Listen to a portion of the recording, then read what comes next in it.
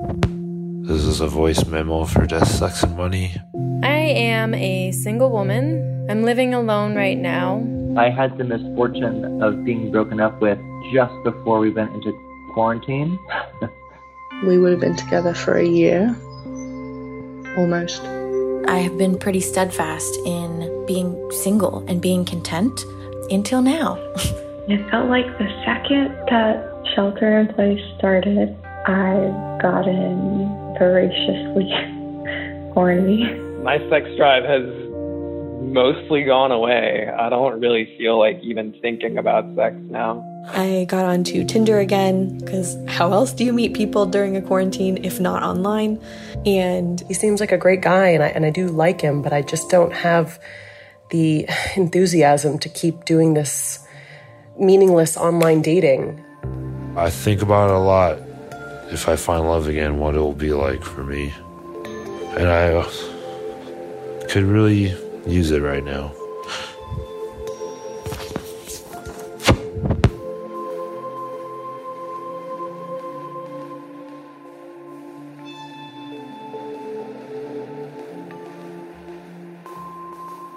Hey everyone, it's Anna Sale, host of Death, Sex, and Money. And this is Nick Vanderkolk. I make the podcast Love and Radio. And our two shows have been asking you about how you're coping with not having a lot of physical touch from other people right now, about your skin hunger. Earlier this week, we heard from listeners going through really challenging times, like new parenthood or the death of a partner, without touch from family or friends. But today, we're focusing on a whole other group of people that we heard from. Those of you whose romantic relationships ended during quarantine, or right before it. Like a listener we're calling Elle, who went through a bad breakup a couple of minutes after New Year's. Oh. So. Elle told me she's still working through that heartache. But overall, she was glad to be single when lockdown happened. I like my space. I like my sleep. I like my own mess. I like my own dishes. A big thing that rang out clear, especially in April, as we were sort of realizing that this was going to be a long haul situation, I just thought like, oh, thank goodness we are no longer together. We'll hear more from Elle about who she does get touch from today in just a minute. But first... Contra dancing is sort of old-fashioned New England, probably English. Lines of couples and a caller calls out the moves.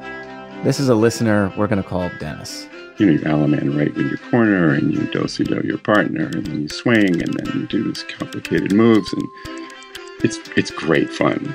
It's nerdy, But it's kind of an epidemiologist's worst nightmare, because everybody in the hall is touching everyone else in the hall. When you swing, you're holding hands on one hand, you have your arms around each other and kind of lean into it. And there's lots of other moves, like a star, where you all grab the wrist in front of you and make a star, with one hand and rotate around. So, yeah, lots of touching, exercising hard. So I don't think we'll be dancing for a while. Dennis started going to weekly contra dances in his Massachusetts town back in November. It was right after he and his wife had decided to separate after 37 years of marriage. I just needed to dance again, and hadn't been for many years. So she wasn't very comfortable watching me, swinging other women and having a great time when we were sort of struggling so much. And I appreciate that, so... What was the source of strain in your marriage? Well, big question. It goes way back.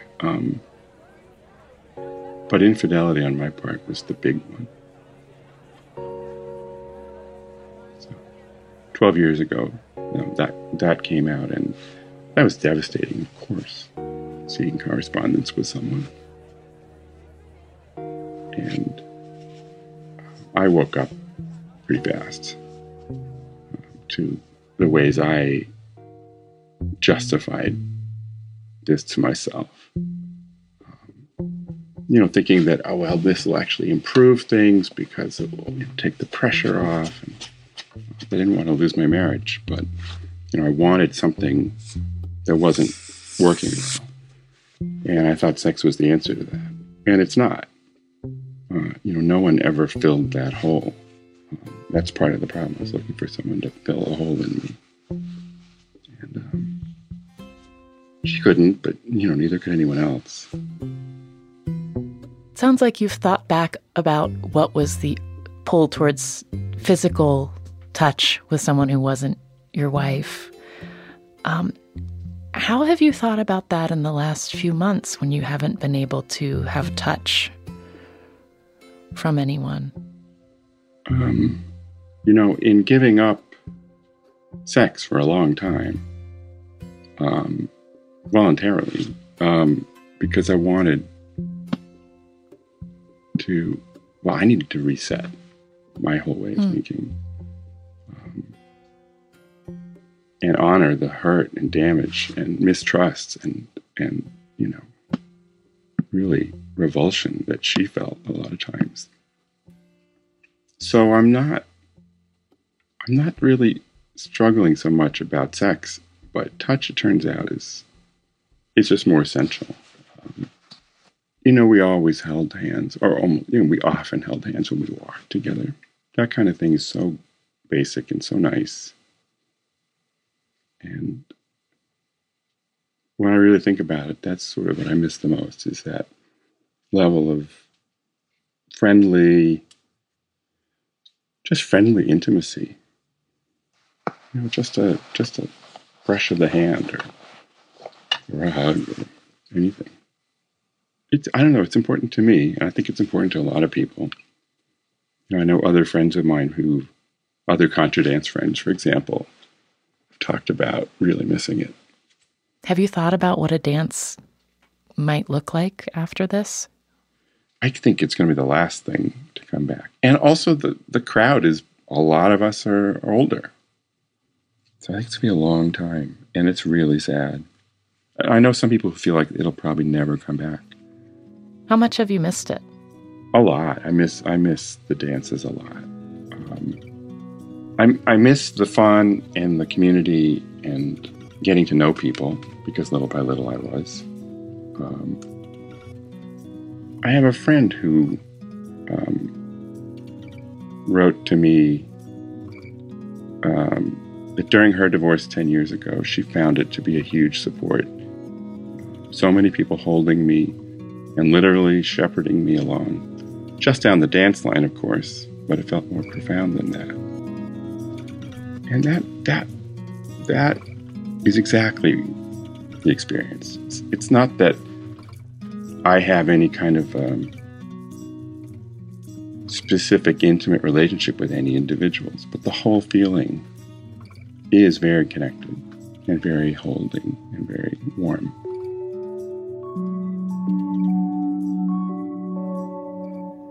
Not everyone is soothed by a stranger touching them. This is Elle again, who went through a breakup on New Year's. It was funny, when lockdown happened, my friend said to me, "You have so much wisdom about self-isolating for us to learn," because I basically was on quarantine for 2 months already before all this happened. Not going anywhere, not seeing anyone, staying home. Being around people felt too painful.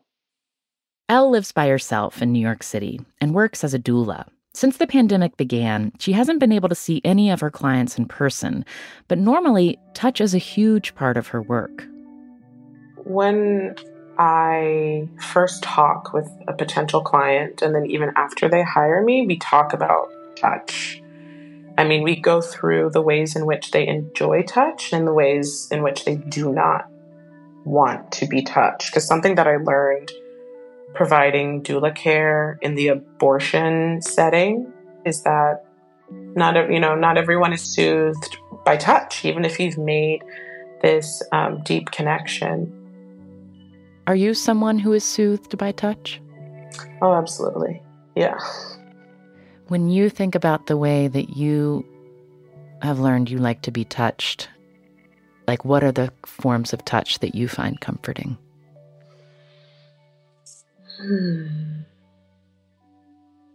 A memory that's coming to mind is one of my friends when I was going through my breakup earlier this year, they ran their fingers through my hair. And as a woman of color who has curly hair, not many people have touched my hair. That's sort of this unsaid rule that people don't touch and don't engage, don't go there. And so there's such like vulnerability and kindness that I felt during the period of time that they just like provided that. What sorts of touch have you allowed yourself during this time, and with whom? I have sort of what we're calling a germ pod.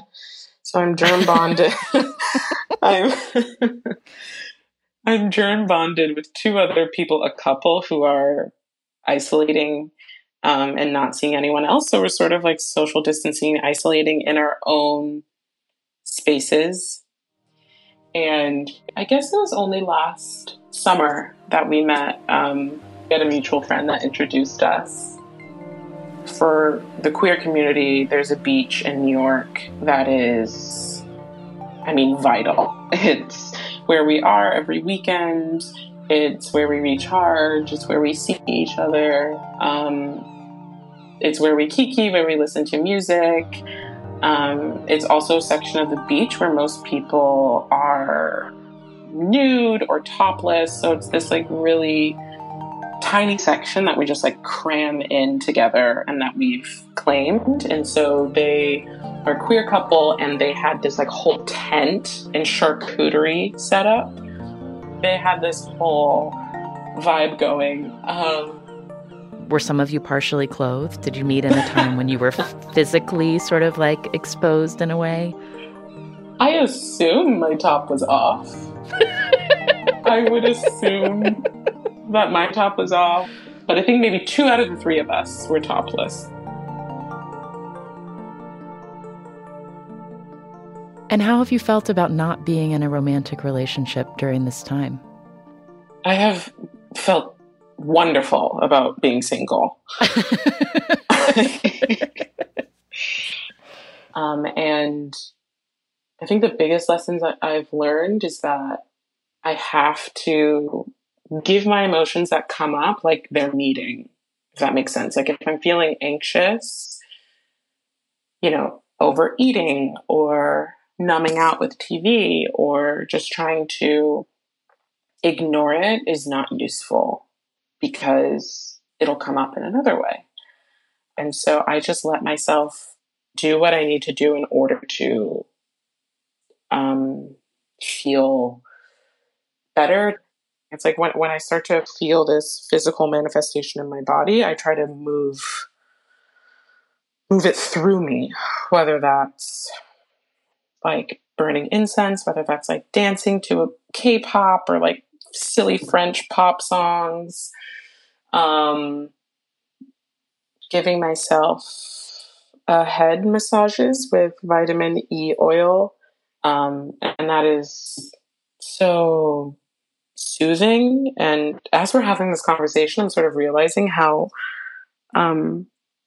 soothing like touch to my head is for me.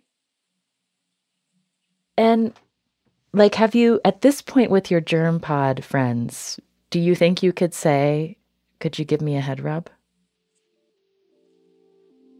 Yeah, I could say that. I asked for us to do like a massage train a few weeks ago, and that was really nice. And they were so excited by that. They're like, we actually have massage lotion that has lavender scent in it. And so they got that out and we just sort of sat in the line and did some shoulder and back massage for a little bit. And then we switched a couple of times. It was really sweet. It kind of felt like a sleepover activity.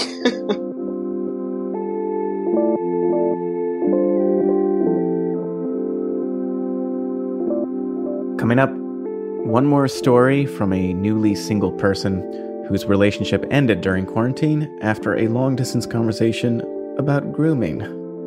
He clearly had a sexual preference for how he wanted me to be.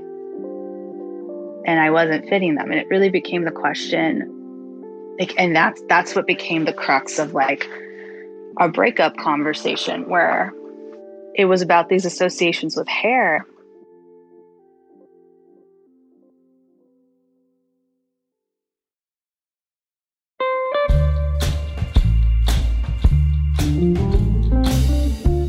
We've been hearing from many of you about how you're thinking about racism and policing over the last few weeks.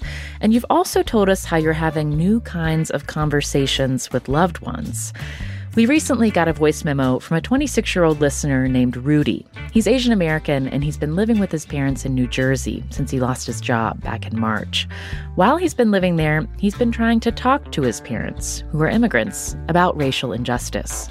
Unfortunately, all the conversations I've had with them is absolutely difficult to have because they are definitely a little bit racist towards the minorities and have no feelings towards the injustices that currently they face. I'm not the kind of person just to stand by, and I've been very vocal about it. But it's come to a point where there's even a little bit of cultural respect involved, where they expect me to back off and give them space and allow them to say what they want to say. Expecting that because they've given me a home, they've given me food, they've given me shelter. And it absolutely tears my heart that whenever I have a real conversation with them about it, it never really amounts to much. If you're also from an immigrant family, are your conversations around race and racism shifting? Are you talking about things you never have before? And what family members are you having these conversations with? We want to know what you're learning about your family that's surprising to you. Tell us. You can write us an email or record a voice memo and send it to us at deathsexmoney@wnyc.org. This episode is brought to you by Fail Better, David Duchovny's new podcast with Limonada Media. On Fail Better, David, who has experienced both low and high-profile failures throughout his life, explores the vast world of failure, how it holds us back, propels us forward, and ultimately shapes our lives. Each week, he will chat with guests like Ben Stiller, Bette Midler, and more about how our perceived failures have actually been our biggest catalysts for growth, revelation, and even healing. Through these conversations, he hopes listeners can learn how to embrace the opportunity of failure and fail better together. Fail Better is out now wherever you get your podcasts. We have had a lot of exciting new things to share with you about the show recently, but this might be some of our biggest news yet. Death, Sex, and Money is officially going to be live in New York City at the Tribeca Festival on June 11th. And I want to personally invite you to the live taping we'll be doing with the legendary journalist Kara Swisher.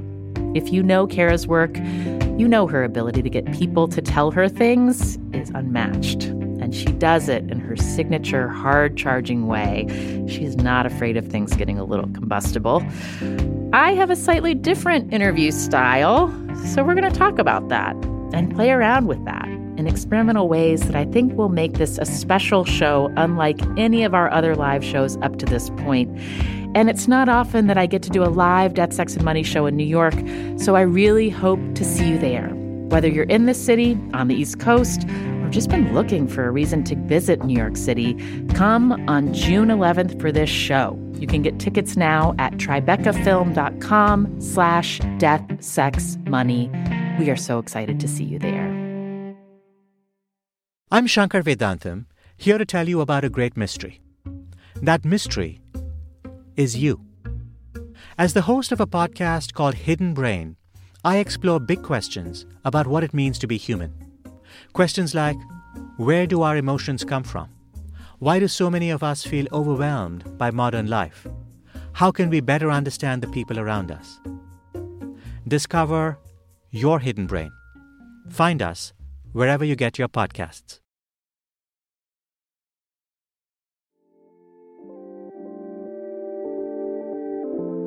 This is Death, Sex, and Money in a special collaboration with Love and Radio. I'm Anna Sale. And I'm Nick Vanderkolk. So far, we've heard from guests who went through breakups pre-pandemic and had to deal with the resulting lack of touch during isolation. But for a listener we're calling Kay, the absence of touch in her relationship because of the pandemic is what blew everything up. I think, we were probably doomed with or without the coronavirus. I think this was a conversation that just we were able to finally have during that setting. Kay lives in San Francisco and is in her early 30s. When the pandemic started, she and her boyfriend had been together for about a year. Things seemed pretty solid. We liked to spend time with each other. We felt like we were learning from each other. And, I joke that he cooked and I cleaned the dishes, and it felt like a balance that at the end of a long day of work, he could balance my shit. So when the coronavirus hit, like what did that do initially? What did that do to the relationship?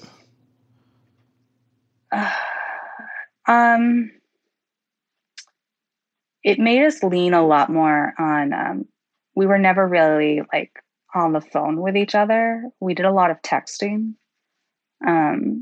I remember kind of leaning more into that. And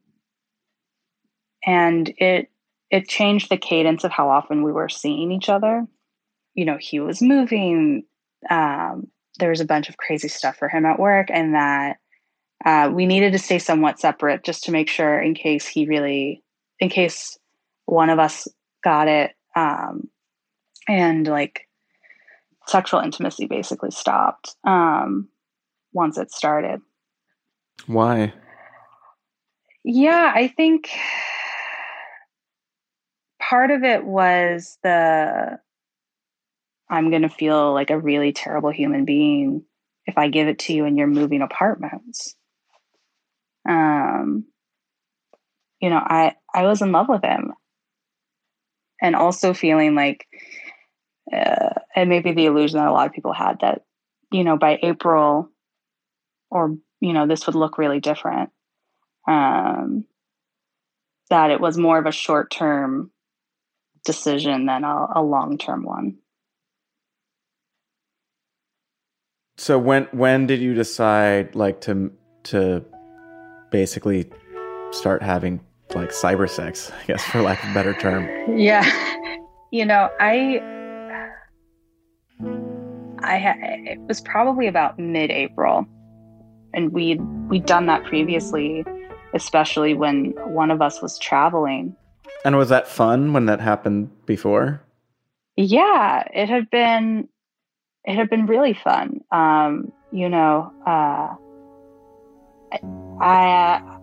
It had been like, especially I think early on in our relationship, it really also gave me a lot of insight into things maybe he wanted to try, or like things that I wanted to maybe explore. And I didn't envision it unloading a larger conversation.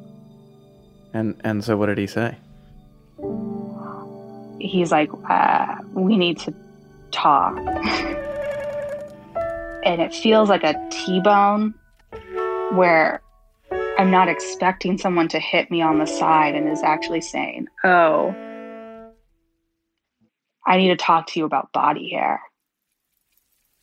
And I just remember and I can feel it right now, my body, like my stomach dropping and my blood sort of going cold. And just being like, what the?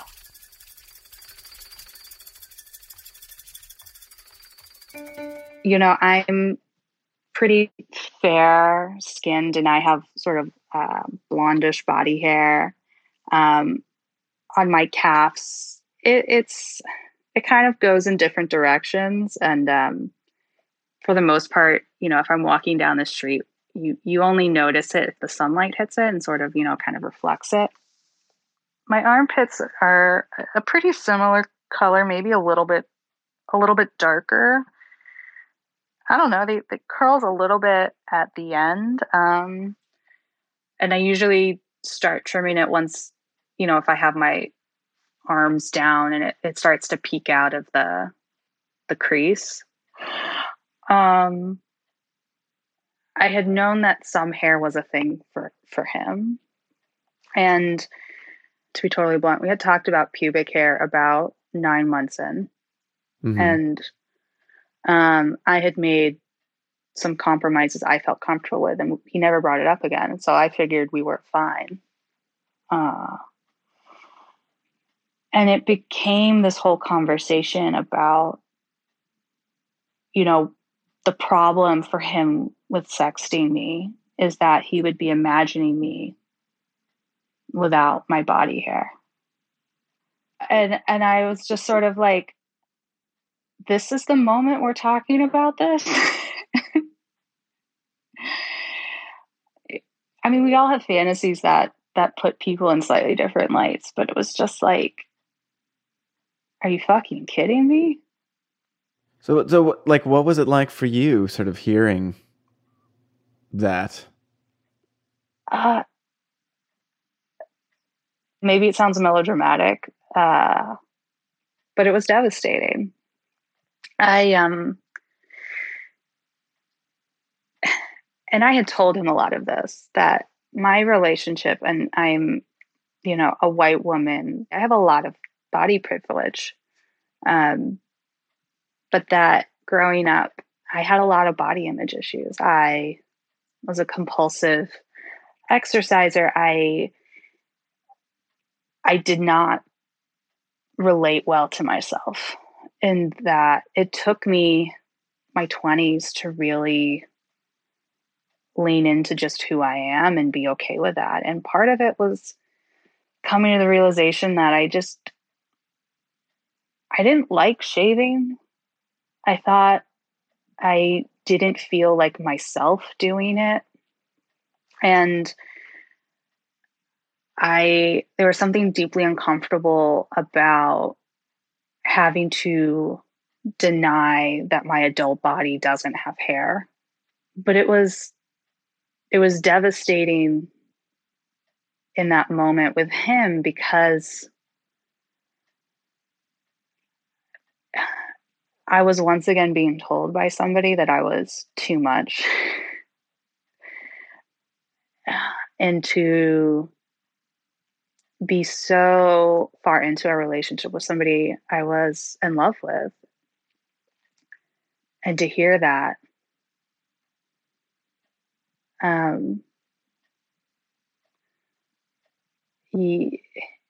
it just felt like it took sort of the world out from underneath my feet. Yeah. I guess what I'm still hung up on is the timing of all of this. And I don't just mean so late in the relationship, but specifically when you guys are not even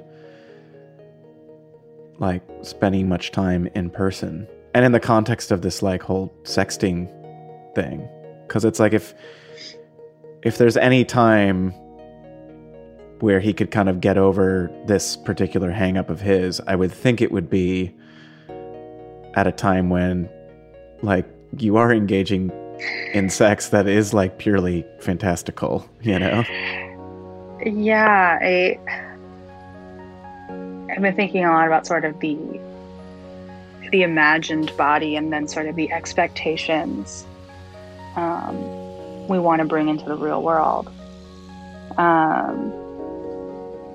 I think COVID and the space of it gave us a chance to feel safe talking about it in a way that maybe he hadn't felt safe doing before with me. And I guess that maybe through imagination, he realized he needed something different.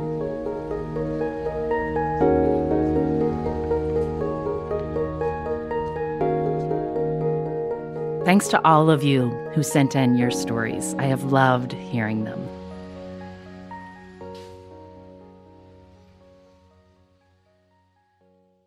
And Nick, I have one more surprise for you.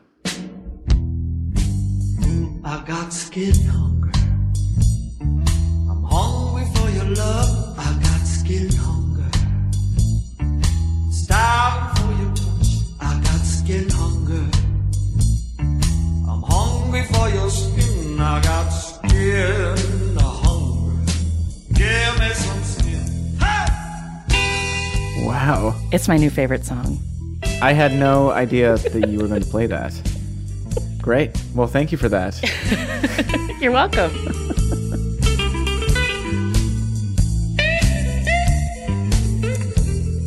My team at Love and Radio are Stephen Jackson and Phil Demahovsky. We are a production of Luminary. Death, Sex, and Money is a listener-supported production of WNYC Studios in New York. I am usually based at the studios of the investigative podcast Reveal in Emeryville, California. Our team includes Katie Bishop, Annabelle Bacon, Afi Yellowduke, Emily Botine, and Andrew Dunn. The Reverend John Delore and Steve Lewis wrote our theme music. This song is Skin Hunger by Jim Liben. I'm on Twitter at Anna Sale. The show is at Death, Sex, Money on Facebook, Twitter, and Instagram. And you can email us anytime at deathsexmoney@wnyc.org. Go to the Love and Radio social media now. MySpace.com/loveandradio. That's a real thing. Seriously, go to myspace.com/loveandradio. Thanks to Love and Radio and to you, Nick Vanderkolk. I'm Anna Sale, and this is Death, Sex, and Money from WNYC. I'm starving for your touch. I got skin hunger. I'm hungry for your skin.